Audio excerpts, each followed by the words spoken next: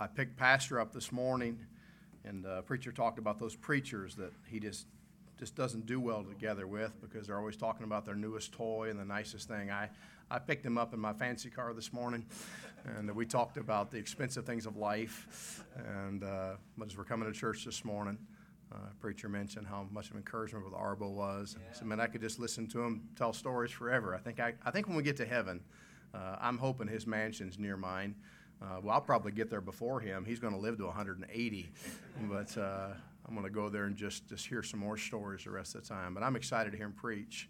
And for those of you that don't know Brother Arbo well, I know you've heard some this week, and I haven't known him well for long, but I've learned enough of the history of his service for the Lord to know that what God has done already in the last 50 years through the ministry of Brother Arbo is something that doesn't happen much in our country.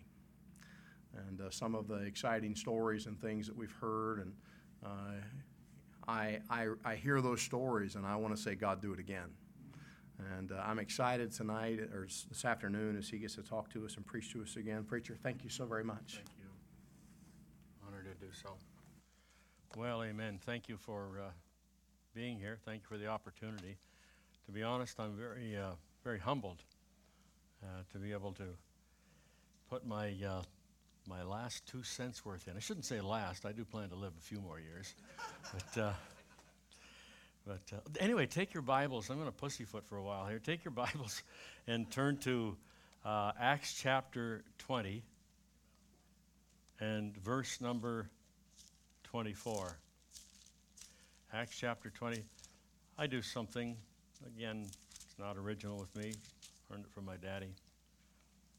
Every year, I pick a theme for my life, or a thought for my life, for me, not for anybody else, just for me. We have a theme for years, for most of my years of pastoring. We had a theme every year. That sometimes is great, sometimes it's a struggle, but it's a good idea.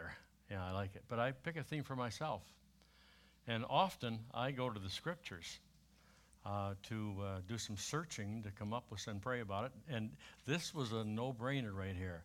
This is 2024, and I'm looking at Acts 20:24. I won't forget that one. I want you to look at it briefly. I may use this as a text here when we're moving forward, but it says, "But none of these things move me, neither count I my life dear unto myself, so that I might finish my course with joy and the ministry which I have received of the Lord Jesus, to testify the gospel of the grace of God." What a thought. Now for me, if you want to borrow that verse, that's okay. But that's my verse for the year. I need that. Because I'll be honest with you, again, we're talking about, I can't use that word, transition. We're talking about foundation for those who follow. And can I say this again? Is there anyone in this room that's 77 years old? Jim Price? Yeah. Well, he's looking 77. Oh, sorry. No. I'll give you $5 after that. Oh, my soul. So I just wanted to clarify that because someone suggested there may be somebody older than me, so just wanted to check that out. But what I'm saying is this. If you think, okay, I've been a Christian, I was saved when I was 8. I think that's 68 years now, 68 plus a little bit, that I've been a Christian. And can I say this with all sincerity? I'm one guy, one man, but it does not get easier as the years go by. When you get older, the temptations, you know what? Most of my friends, and many of my pastor friends are spending the winter in Florida in a Winnebago. You know what I'm saying? I'm not saying that's wrong. But all I'm saying is it's very easy to just let the pedal up. It's very easy to just not get involved.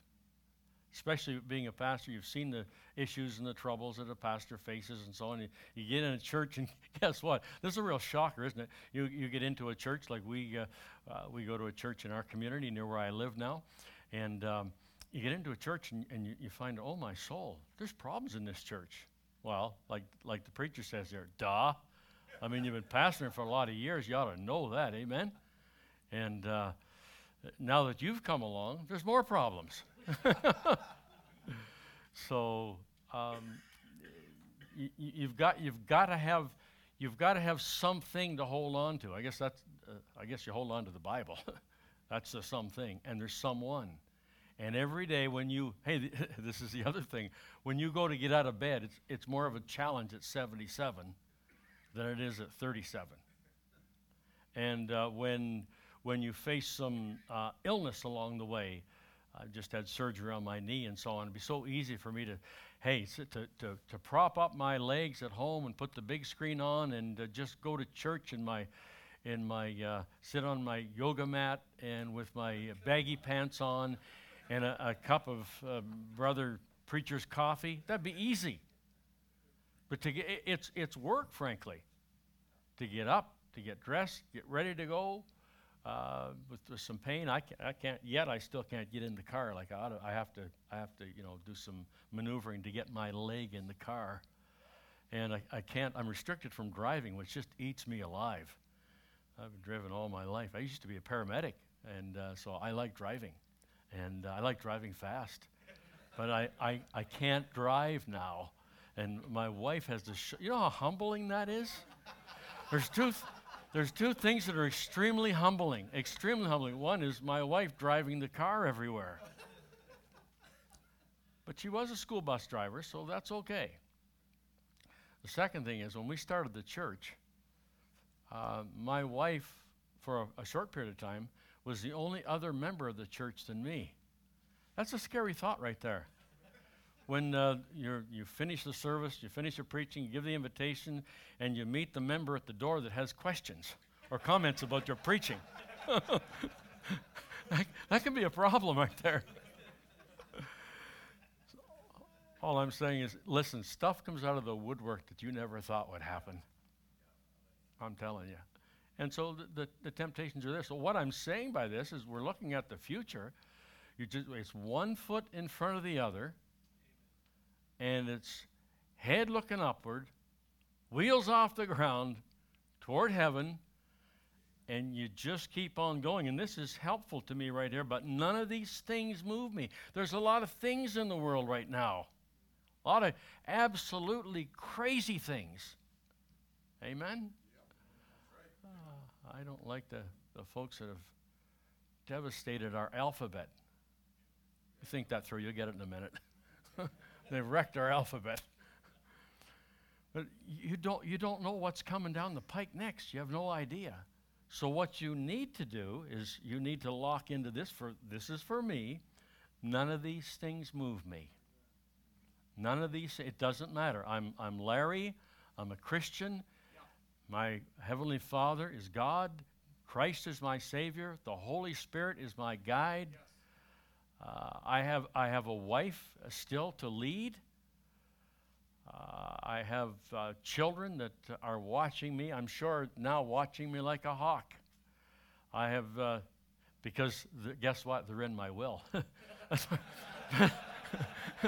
But my grandchildren are watching me like a hawk. My grandchildren, 3 weeks ago, two of my youngest grandsons came to me and said, "Grandpa, we want to take you to the automotive show where there was motorcycles and ATVs and all that kind of stuff." And I said, "You might have to carry me around." He said, "That's okay," because they knew that I'd buy them stuff there.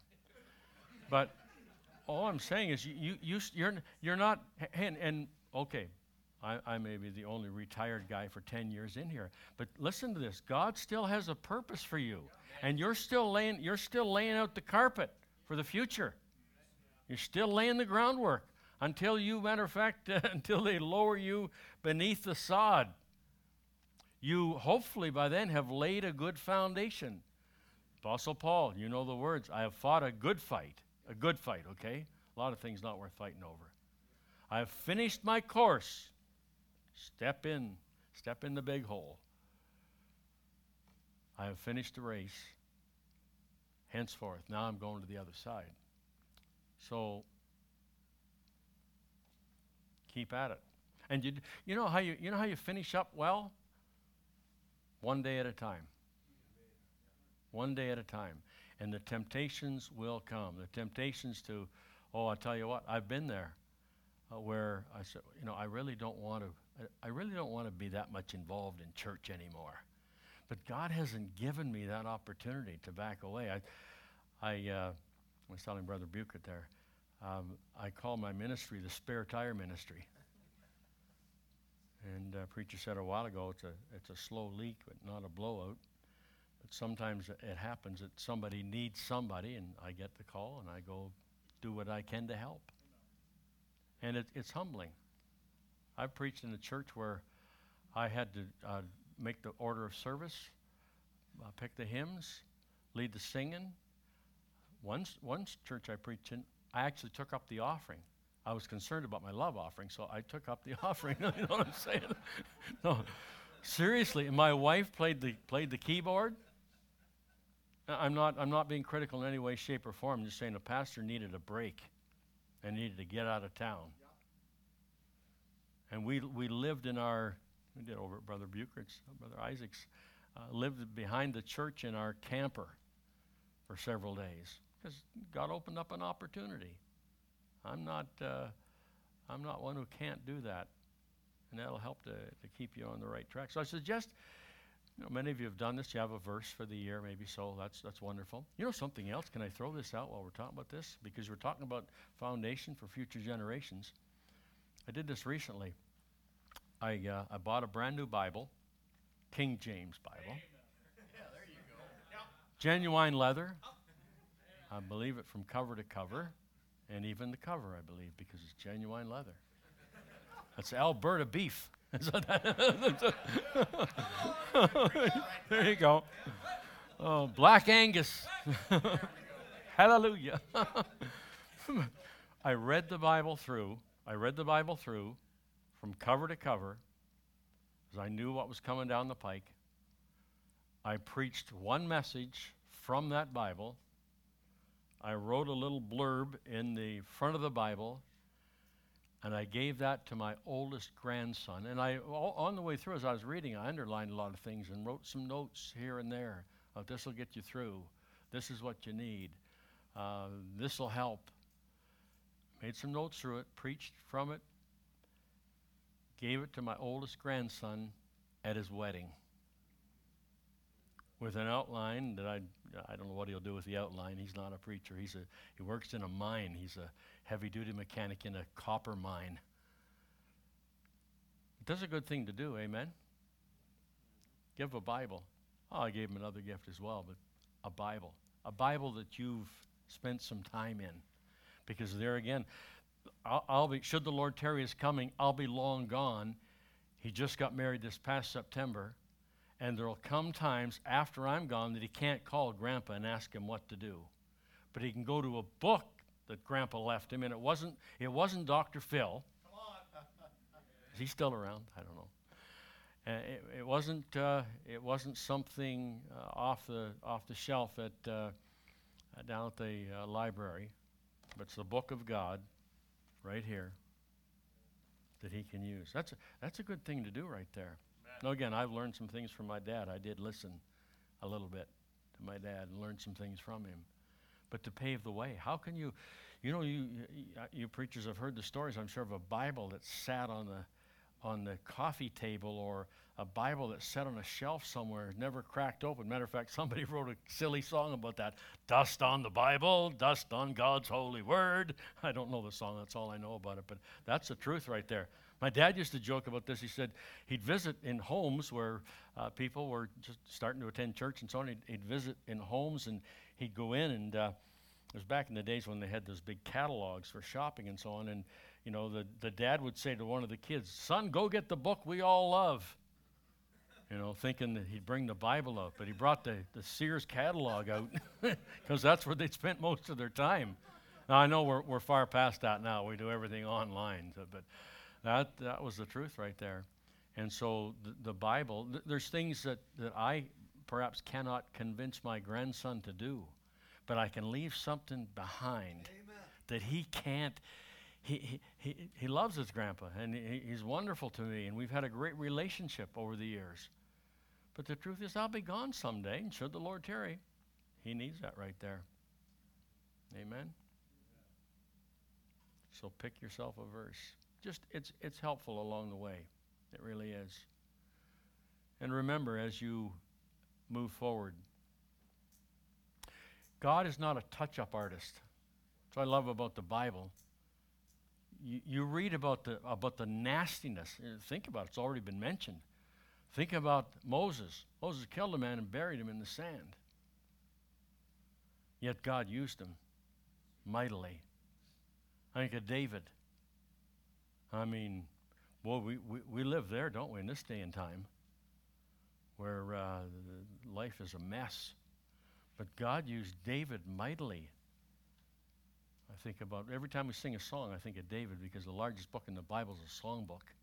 That's how important singing is. I like what you talked about that. And then Paul, a guy that went around killing Christians. Can you agree with me that those three men wrote most of the Bible? And yet God used them mightily. Yep. So the Bible has the answer. The Bible is the answer.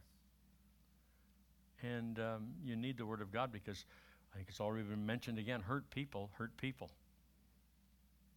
You need the Word of God. Well, take our Bibles and turn to Genesis chapter 1. No, don't do that. That's a joke. That's a joke. Fellas, have you got that picture back there of the animal you got back there? There he is, right there. Is that me? That is Larry Arbo and his 5.7 Hemi Dodge truck. And that is Amigo right there. That's a picture of when Larry Arbo was pastoring. That picture meant a lot to me, because sometimes it's a donkey's world when you're pastoring. Now, the second picture. This is when I retired. The second picture is when I retired. Right there. How about that? I want to get out of this place.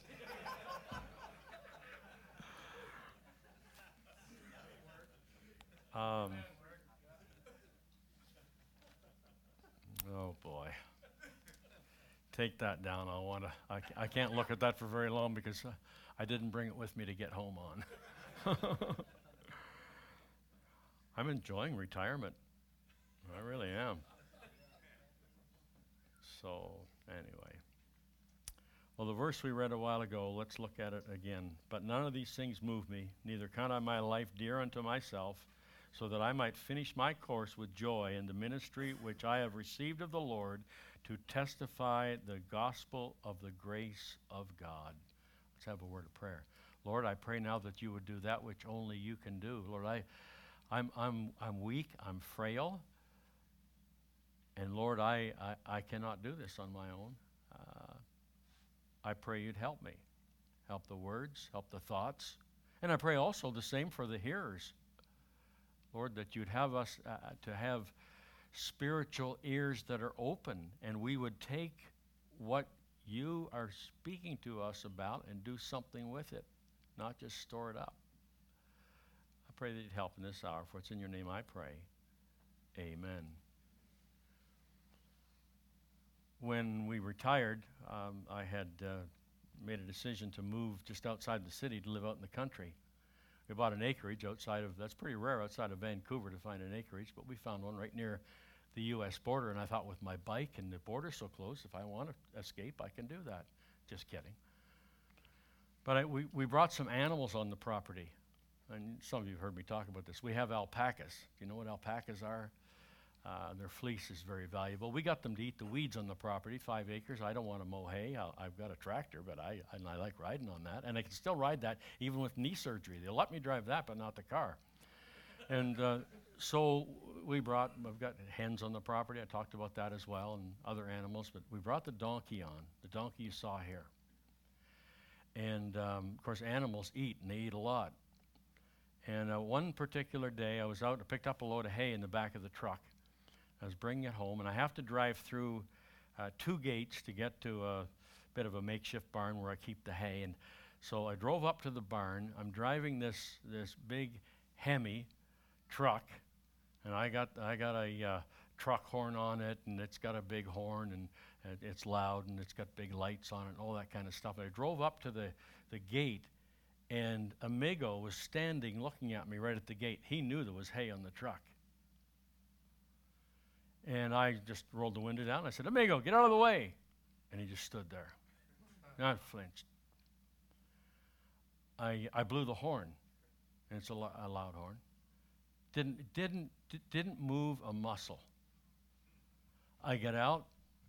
I went up to the fence. I hollered at him. I said, Amigo, get out of the way. Not a thing. I opened the gate and picked up a 2x4. Is this being recorded? I don't want PETA coming over here.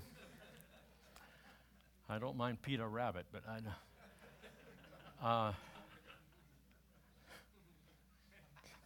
There's a place in Cranbrook called PETA Rapid. It's a PETA shop. That's a genius name right there. I'm way off track. How do we get back on? Help me.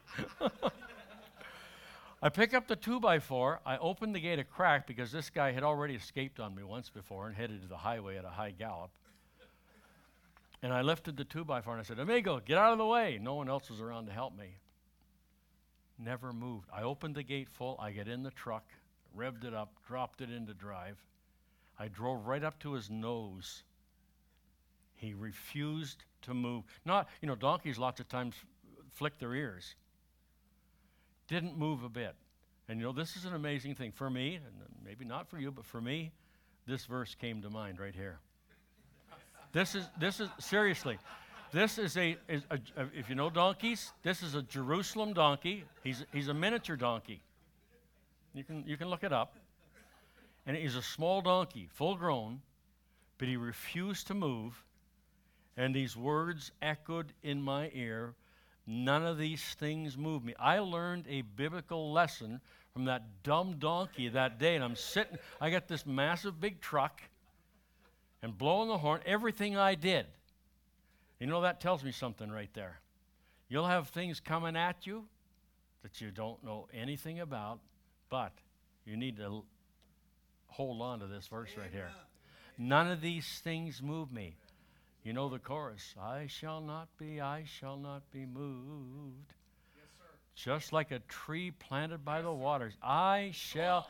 Isn't it? Hey, I'm not the only guy that learned a lesson from a donkey, amen? But I did learn a lesson. I shall not be moved. So, with that in mind, I want to look at several things about the Apostle Paul that he would not be moved from. But I'm thinking of these. Let me give you this first. And again, a bit of a mumbo jumbo. I wanted to say hash, but that's not a good word to say in church.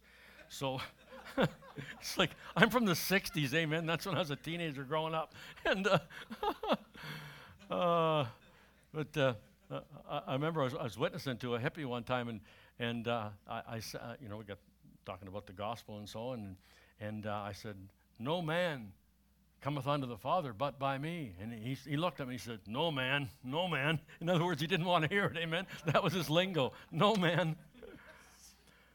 But listen to this, you older pastors, you mature pastors, you folks that are headed down the road, but still young pastors, you're laying a foundation. Just let me give you several things not related to the text, just some thoughts I got here, and then we'll move on with this.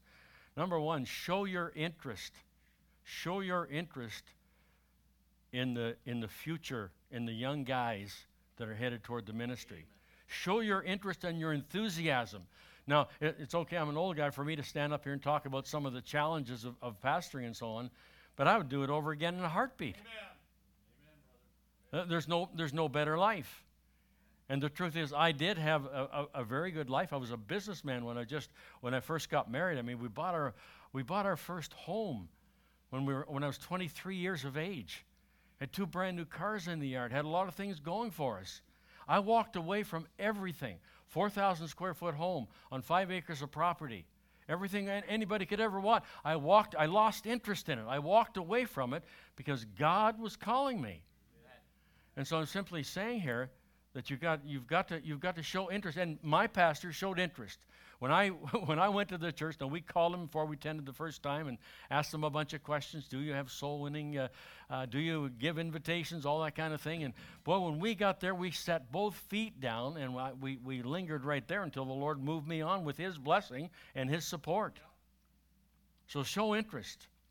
And then for young guys, for younger guys that are headed toward the ministry, how about this? Pray for them and pray for them by name. Ask them what I got a list at home. I've got 15 names on there that I pray daily for, send notes to them, and do various things, what I can do. And by the way, every time I'm talking about a young man like this that is in another church and so on, I always talk with his pastor. I don't talk to anybody that where I don't talk to their pastor first. And I want the blessing of the pastor. All I'll do is just an old guy that talks about the ministry. But pray for them and pray for them by name for those who follow. And then you make sure you stand. Stand, having done all to stand. Just stand where you are. 1 Corinthians tells us about that. It says, quit ye like men. In other words, act like a man. Do I have the liberty to say this? Act like a man. Amen. Don't act like a woman. Amen? Amen? You're not a... Oh, my soul. Amen, you know, don't be a drama queen. Amen. I know some men that are. Amen? Yeah. Amen. Act like a man. Don't act like a woman. Don't act like a beast. You know, the Bible talks about beasts. Don't act like a beast. In other words, treat your wife and your family with respect. You know, walk in and say, "Where's my lunch?" I know pastors are busy, and we have a lot on our hearts and so on. And my soul, the difficulties, one of the biggest parts of the ministry are difficulties and troubles and counseling with folks and all that, trying to put things back together again. But we're like all the king's horses and all the king's men. You couldn't put it back together again, but he can, and he'll use you to do it. But don't act like a woman. Don't act like a beast, and don't act like a boy. Oh, it's not going over well. But you got to do it. Don't act like a boy. We all get our feelings hurt, but I mean, buck up and keep on going. Amen. Just do it. You're a soldier in the Lord's army. We're referred to as soldiers, as farmers. We just keep on going. Yeah, go. You know, if my heart is broken about something and I'm hurt and I'm offended, it may be a family member. It may be a friend. It may be something down at the church house. I've always been relatively fortunate where I've lived, where I can find woods close by. I go out in the woods, and can I say this? I hug a tree and pray. I don't hug that tree because I don't want it cut down. I have a fireplace at my place, okay? I hug that tree because God created that tree. And he gave me something to hold on when I can't hug a friend and give them all my troubles. Oh, boy. Hug a tree. You're going to say, this guy's off his rocker. Yeah. I'll say amen. How about supporting pastors and churches that are standing firm on the Word of God? King James Bible preaching churches where they have outreach and soul winning and bus ministry if possible and standards and all that good stuff. There's a lot of guys that are misguided and misled by what goes on at church. And unfortunately, we're falling into that trap. So support those churches. I say this as an older guy, and I'm the oldest guy, so I can say it. Don't be a grouch like I am. Don't be a grouch, okay? Oh, my soul. It's like the guy went into the restaurant and sat down, and he looked pretty grouchy, and the waitress came up, and she said, "Hi, sir." And he said, "Do you serve crab?" She said, "I will now." No, because to be honest, again, this is something, preacher, this is something I have to fight because I can be grouchy. When you get older, hey, when the elbows hurt and the neck hurts and the feet hurt and the eyes don't work like they used to, and the ears, the hearing, like in a crowd. I have very good hearing apparently, but in a crowd, I can't hear what people are saying. I say, "What do you say? What do you say?" Don't be a grouch. Now, I know you'll apply this later, okay? But don't be, because there's too many grouchy people in the world as it is. Just don't be a grouch. Be open.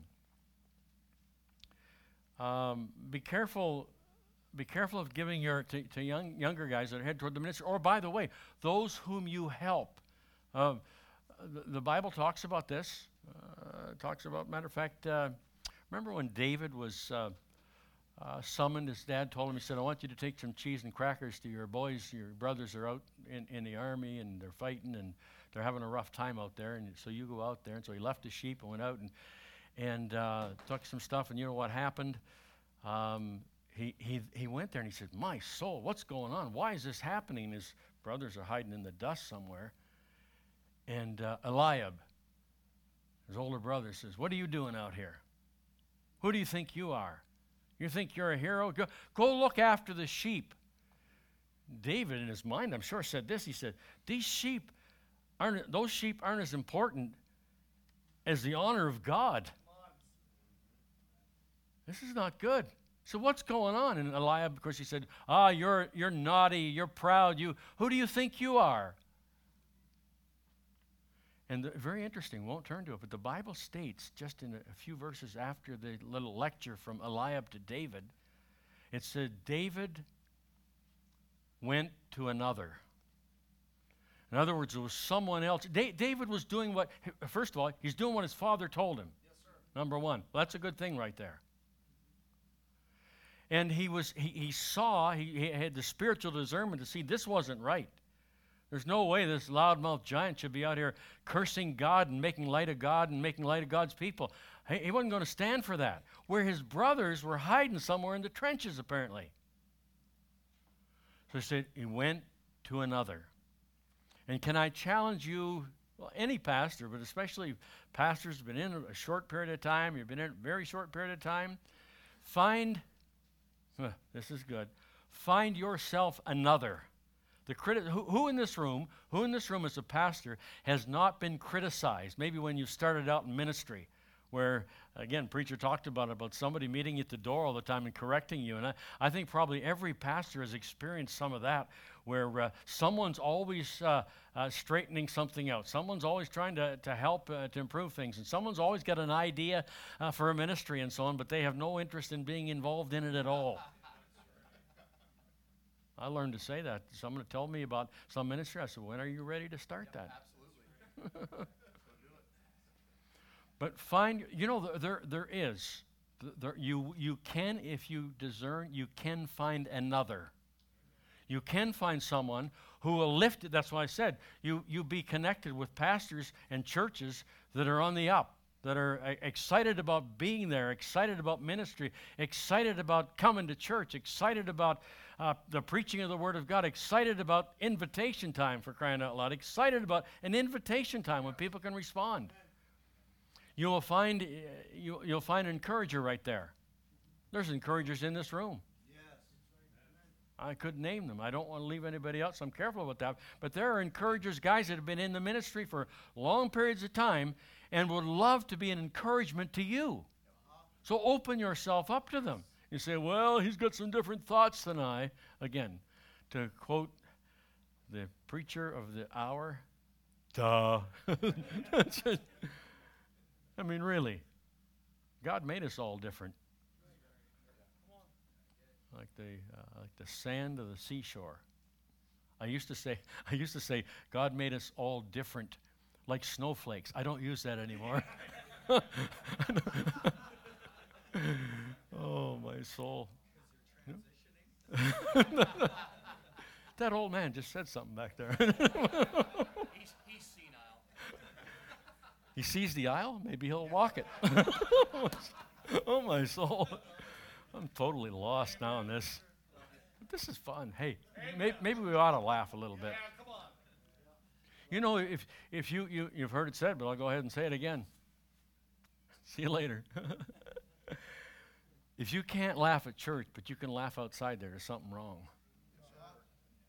You're laughing at the wrong stuff. Just saying. Don't be a grouch.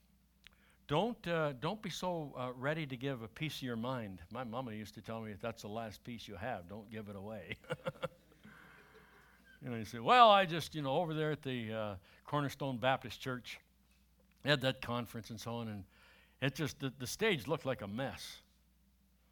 Hey, any place that's building, there's some stuff around. There's some staging around. There's some mud on the boots, and there's boots on the ground. So just keep it to yourself. As I said, I can go back to this and say, pray. How about just praying? How about praying for, like, not just once a day, but maybe several times a day? I do admit I have a little more time on my hands now. Once I get a Migo looked after, and the alpacas and the hens, and deal with the brooding hens, I make time. Sometimes the nights are short, and that's, you know what? When I'm awake, when you get my age, you're awakened a lot through the night. It just happens, 2 or 3 hours sleep, and then you wake up and so on. I learned a long time ago, when I can't go to sleep, that's a call to prayer right there. I can talk to God, and I do not believe, although I'm sure someone will come up with a verse, but I do not believe it's offensive to God if I fall asleep while I'm talking to Him. I've sat at the side of a hospital bed and talked to folks who are bad sick, and I've been talking to them, and because of medication they've fallen asleep. That doesn't offend me at all. Matter of fact, I've sat beside them when they've taken their last breath. Never forget, we had a wonderful man, part of our church, and we visited my youngest son, and I visited him at the hospital. My youngest son was my assistant pastor for 12 years, a graduate of Hyles Anderson College. And we're sitting there, and the man is singing. We're singing, "What a Day That Will Be." We're singing the song, "My Jesus I will see when I look upon His face." You know the song. We're into the second verse. "There'll be no sorrow there, no more parting over there, and forever I will be." The man passed away while we were singing. And I thought, hallelujah. Huh. So, yeah, pray. And something else. This is a no-brainer. Don't change. Don't change. Don't change. Don't change. I know you got to change your socks, but don't change your Bible, for crying out loud. Don't change your convictions. Amen. Don't change your direction. None of these things move me. Don't change. Be kind. Yeah. Be kind to, everybody's having a bad day. Be kind to, and it doesn't matter who they are. Be kind. I went to buy, the washer at home kicked out on us and refused to work. And my wife likes me to wear clean clothes most of the time. So I had to do something about it. Like I wear cargo pants a lot around the farm and boots and so on. And I think they're good for a week. She doesn't think so. She thinks because I wear them for a week, I'm very weak. I said, "Oh, they smell pretty strong." But I went to called Rona now, I guess Lowe's out our way, and I went in there and I went back to the appliance department, and I saw the guy said appliance manager. And I thought, that's good. There's the guy I want to talk to. I want something that, I want an end of the line, something they're clearing out. It's brand new, but they're clearing it out and so on, and usually I can find something like that. And so his name was Mohammed. And he said, "Sir, can I help you?" And I told him. He said, "You know what?" He said, I have something here, but I got to go to the warehouse to check." He said, "Sometimes the computer says that we got it in stock, but when it's only one, we, as a rule, we go check that every time." And he started out there, and he got a call back to the desk, and before I knew it, there were 6 people in the lineup, and they're all clamoring to talk to him and so on and so forth. And I went up and said to him, I said, "Sir," I said, "you deal with these other people. You go ahead and talk to them. I'll go." I went and sat on a box of a washer that hadn't been unpacked yet. I'll cut the story short. I sat on that box for 2.5 hours while he dealt with issues and people coming in. You know why? I wanted him to be able to go out to the warehouse and put his hand on that washer out there, or the washer that I wanted. So he came back to me and said, I apologize. He said, I'm sorry. And by the way, other staff members came while I was sitting there and said, can we help you? I said, no, Mohammed, the appliance manager's looking after me. And they said, okay. So he came to me, he said, you know what? He said, it's my break right now, and I pretty well have to take my break on time. And I said, let me ask you a question.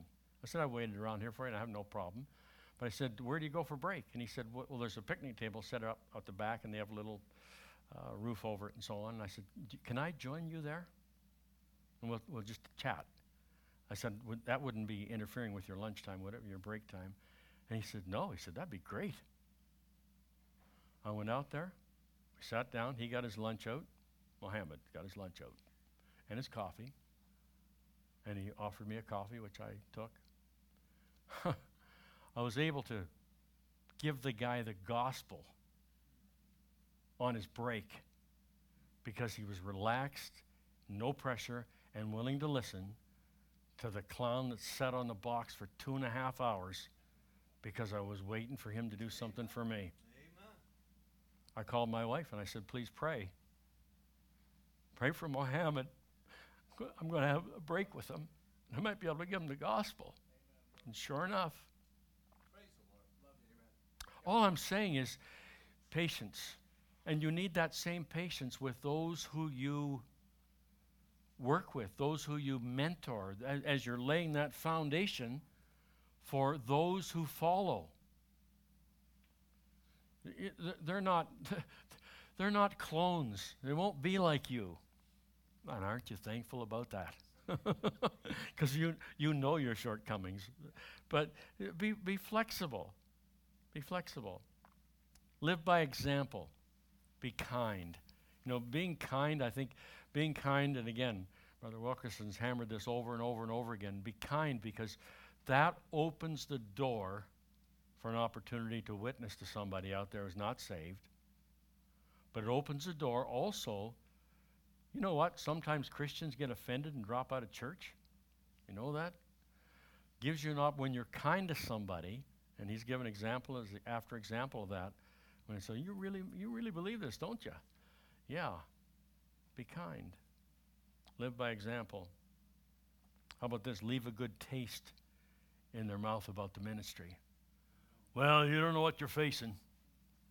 Well, people chew you up and spit you out. Don't say that. Don't say that. I think it was Brother Hiles that said, someone came to him one time and said, well, they're just using you. They're just using you. You're just being used by people. I mean, you're running here, running there, just being used by people. And his answer was this: I think that's what the Bible says I'm supposed to be, used. Oh, to be used of thee. Yeah. You know, very interesting, isn't it? Amen. Just be used. And then finish up well. Finish up well. You do that, and again, you do that on purpose. You finish up well on purpose. Amen? You do it one day at a time. Brother Evans is right. You do it one day at a time. You actually, sometimes when you get older, you do it one step at a time. The steps of a good man are ordered by the Lord. Amen? So steps, one foot in front of the other. That's pretty well that simple. Well, let's finish up here. We've got about 5 minutes left, but let me look back at this verse again. The Apostle Paul, none of these things move me. What a man, what a Christian, what a servant, what a preacher, what a missionary. I would not want to be standing behind the Apostle Paul at the judgment seat of Christ. I would not want to be there after this man stands there.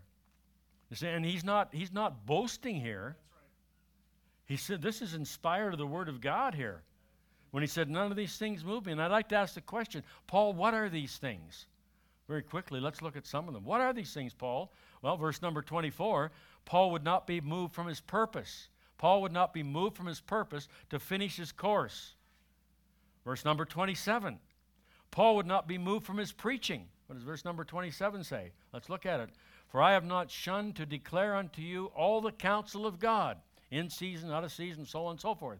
He said, I will not be moved. My preaching is not going to change. Amen. It ought to pick up over time, amen? It ought to be going in the right direction, not compromise because the world's compromising. No, preaching, he would not back up on that. Verse number 26, Paul would not be moved on his personal witness. Wherefore I take to you record this day that I am pure from the blood of all men. He said, I'll not be moved from this. He said, they can do what they want to me. I've been thrown in prison. I've been beat up. I've been abused. I've been tortured. But I'm not going to stop witnessing. You know, you say, I haven't had a lot of doors slammed in my face. I guess the most brutal thing I've had is when preaching. When I first came to Vancouver, I was challenged by a guy, a pastor that retired early and was just fed up with the ministry. And he said, I want to challenge you. Go downtown Vancouver and preach on the corner. And I thought, that rascal's not going to get me. I'm going to do that. So I took a bunch of tracts, took my 2 oldest sons. I put them across the street.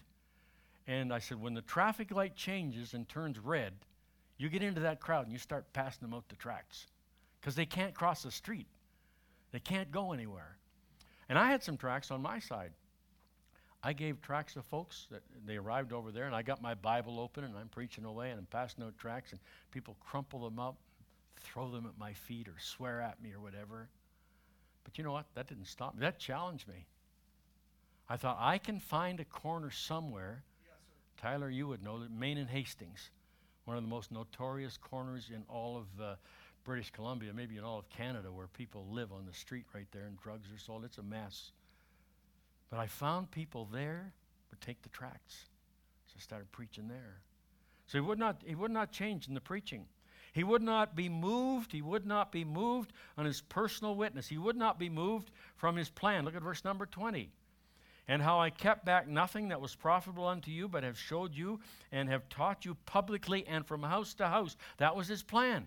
And he would not be moved from his plan. Simply straightforward. Then verse number 19. Look at verse number 19. There's several things in this verse. Verse number 19 says, serving the Lord with all humility of mind and with many, notice that, many tears. Not a few tears, many tears. He says, which befell me by the lying of wait of the Jew. Oh, I'm sorry, I'm reading the next verse. Let me finish off verse number, no, it's the right verse. Which befell me by the lying in wait of the Jew. So, a couple things here. He would not be moved by tears. Understand, those weren't tears of, they don't like me here. No, there weren't those tears. Or tears of the abuse and the hatred that he observed and so on. And tears, I believe this, tears about the fact that he was so obsessed, and this portion tells us about it, so obsessed with getting the gospel and the right gospel, the one gospel, to people that his heart was broken and he shed tears. When's the last time you've cried over a lost soul? He said, I've had sorrows. I don't know about you as pastors, but I've had people that have had something nasty happen in their life, and they've shed tears, and we've worked with them and helped them. But I would think of one lady in particular, and this is not only the first time I've heard of this, but one lady lost her husband. And, you know, the truth is that some of her family members got saved at the funeral. But she stopped coming to church. And she said this. She said, I was taught from the Bible at the church that God controls our lives, and God could have saved my husband's life, and he didn't. And I'm not going back. Sad, isn't it? But the Apostle Paul would not be moved because of his tears. People do drift away because of sorrow. No question about it. But you know what my Bible says in Revelation chapter 2, verse 10? Be thou faithful until tears, until somebody doesn't like me, or until somebody is unkind to me. No, be thou faithful unto death. You know what that means? That means going to church. That means singing at church. That means praying. That means attending. That means reading your Bible. That means witnessing. That means tithing. I mean, be faithful unto death. Just be faithful in the whole thing. Stick to it. I think it's the late Dr. Curtis Hudson says this. He said, the one reason a postage stamp is so successful is it sticks to one thing. Yeah. Well, it's the truth. He said this. He said, I will not be moved regarding temptation and trials. Verse number 19 again speaks of this. We all have them. We all have the trials. We all have the tests. He said, that's not going to, none of these things move me. None of these things I talked about. He said, these won't move me. My trials will not move me. I mean, what would you do? Look at the verse again, please, the last part of the verse. It says, I came into Asia after the manner I have been with you at all seasons, serving the Lord with all humility of mind and with many tears and temptations which befell me by the lying in wait of the Jews. They were going to kill him. What would you do if some wacko, knew that you were going to be attending the meeting tonight and you got word that if you showed up here, they were going to shoot you? What would you do? Well, you'd call the police, and you'd do this, and you'd do that, and you'd say, oh, I'm not going. I can watch it online. Well, there's a good idea right there. He said it didn't matter. And this happened more than once, that his life was threatened. But it didn't matter. He said, I'm not concerned about this. None of these things move me. Verse number 19 also speaks of opposition. The Jews were after him. They wanted to kill him. One instance, he had to be lowered down by a basket. That was the first basket case in the Bible. Well, I don't know. I had to say it. I got it in my notes here. We are so weak and raise the white flag so quickly. I know I'm being, yeah. All I'm saying is, buck up. Hey, if you love the Lord, you love the church, you believe that Christ died for the church, as the Bible says, so you want it to go on after you leave. So therefore, you lay that foundation out now. So you leave a good taste in the mouth of the next guy that's coming along and says, man, this pastor he was eat up with the church. He wasn't eat up by the church. He was eat up with the church. I mean, just really excited about everything about the Lord's work. Verse number 22. Look at it, please. And now, behold, I go bound into in the Spirit unto Jerusalem, not knowing the things that shall befall me, save that the Holy Ghost witnesseth in every city, saying that bonds and affliction abide me. Opposition did not stop him. He said, I'll not be moved. Future danger. Get that? Future danger did not stop him. Disappointment did not stop him. Demas hath forsaken me. Well, let me give you, our time's gone, so look at the verse again. I'll give you three things. I call this the eyes of Paul. Not the eyes that he had some issues with. Maybe, see what a large letter I write. Maybe he had some eye problems. But the eyes meaning me. He says it 3 times in the verse that we read a while ago.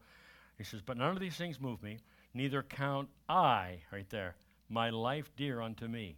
He said, this is my life, and I'm the only one that can do something with my life, and I'm not going to let these things move me. I would love to be able to direct my wife's life, but I can't do that.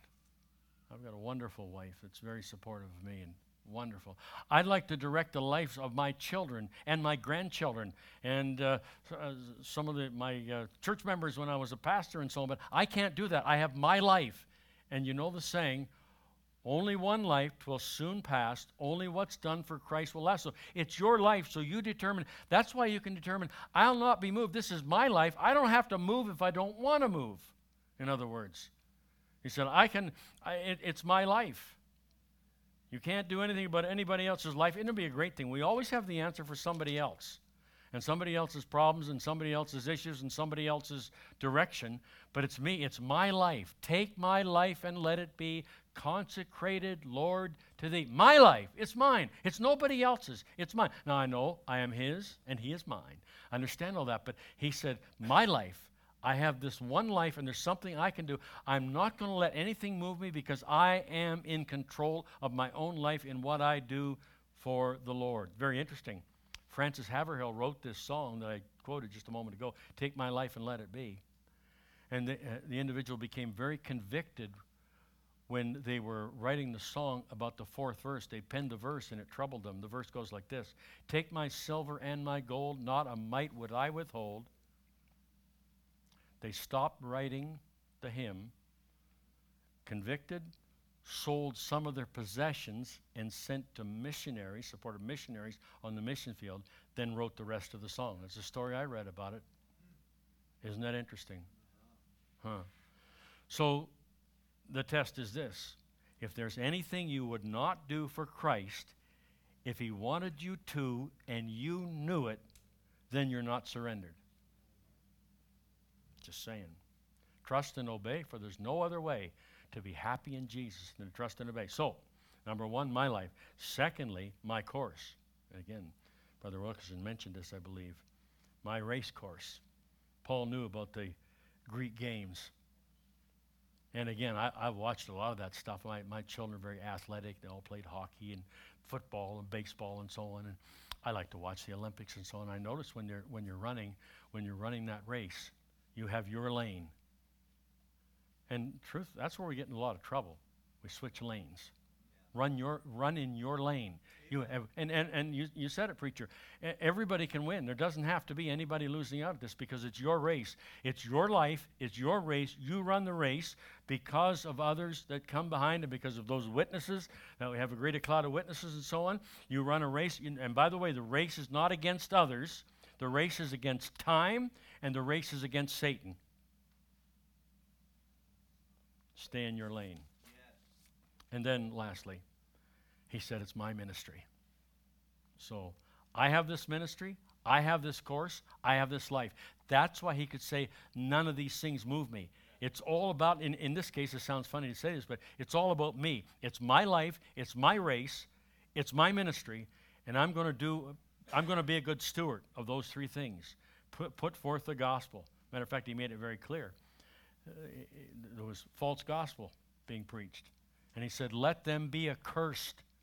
Let them be accursed. Let them be damned for preaching a false gospel. I'm going to do everything as long as I have breath to preach the gospel of God, the gospel of the Word of God.